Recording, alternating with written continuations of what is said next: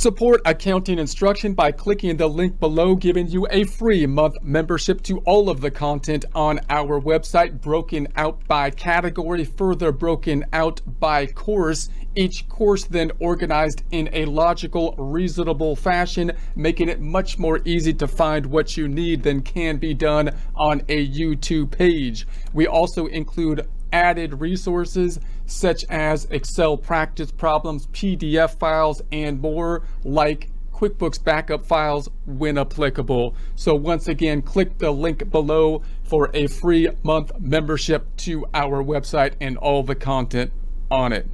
Personal finance presentation. Other financial service providers.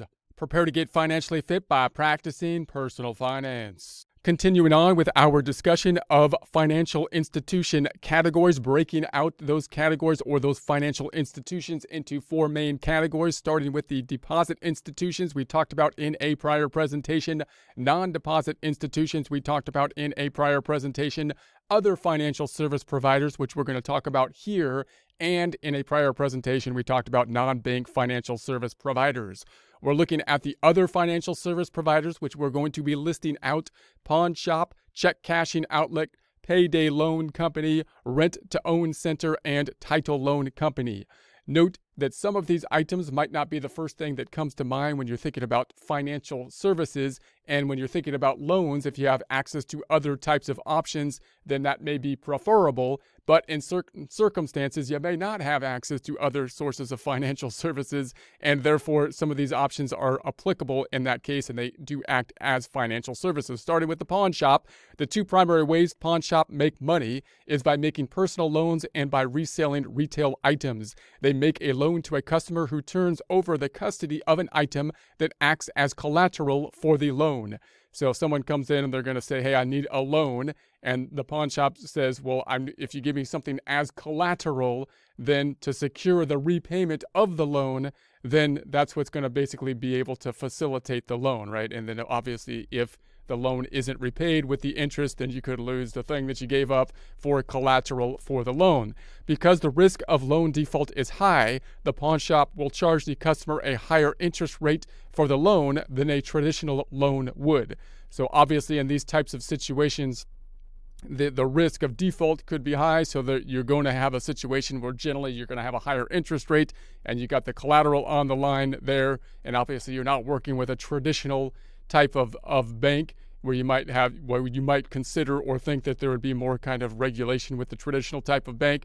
So again, generally not usually the place you want to go for the loan unless you're in a situation where you would need the loan. You can understand in a situation where those loans are necessary that you're going to have a higher charging of the interest rate, and you've got the collateral in order to help secure the loan process. If the customer fails to repay the loan plus the interest, the customer forfeits the property put up as collateral to the pawn shop. Pawn shop can also make money from retail sales, so they may also, purchase and sell things, or sell the things that they have claimed that as for collateral on the loans that were not paid.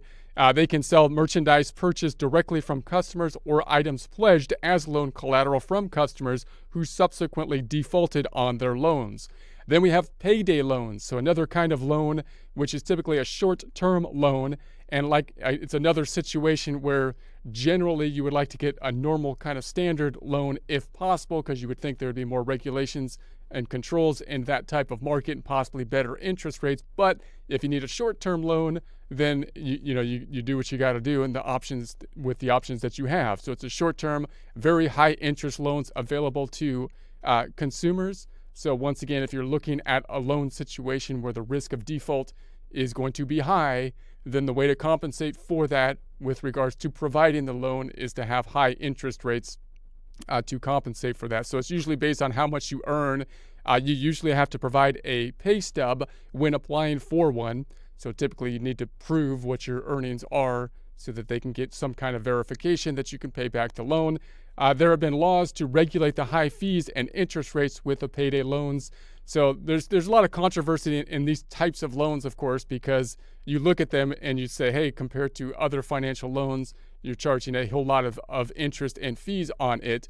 But again, of course, if you're in a situation where you need the loan at that point in time, and you know, having those types of lenders can be good because they can they provide lending where other lending wouldn't be available, and the only way that would be possible under those circumstances, given the fact of the high defaults that would be applicable, is to have high interest rates and fees. So generally you'd want to stay away and get the lower rates and fees if you can get the normal financing.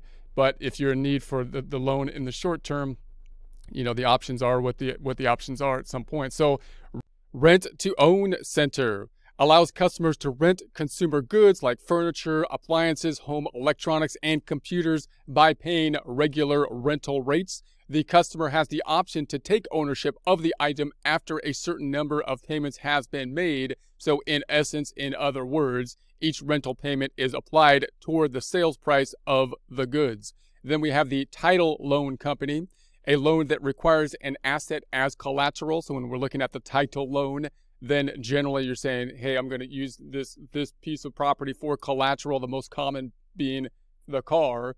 So they are popular because they do not take into consideration an applicant's credit rating, and they can be approved very quickly. So you have a similar kind of situation with the pawn shop. If you're in a situation you can't get the normal kind of financing, but you need financing at this point in time, and you got to deal with someone who is going to be dealing with a situation where they're trying to lend money to someone who is a high-risk individual, then, and the credit rating possibly not good and so on, then possibly you can use the goods as collateral, in this case, that being the car. So, or some other kind of property, but the car often being the case. So a car title loan is the most common. The car is the easiest to put up as collateral. So a car is fairly conspicuous type of thing. There's a record of the car, ownership of the car, and so on and so forth. And therefore, it's a fairly easy thing to put up as collateral, as opposed to, say, a pawn shop or something like that. Then obviously the reason those things are easy to put up as collateral is because possession is going to be a large part of the law at that point in time, right? Whereas if you're talking about larger types of assets, then a title of ownership showing who has, you know, the documentation of it for something that's fairly large and conspicuous like a car can be something that could be easily used, you know, as a collateral kind of component to cover someone that defaults on the loan or doesn't pay the loan.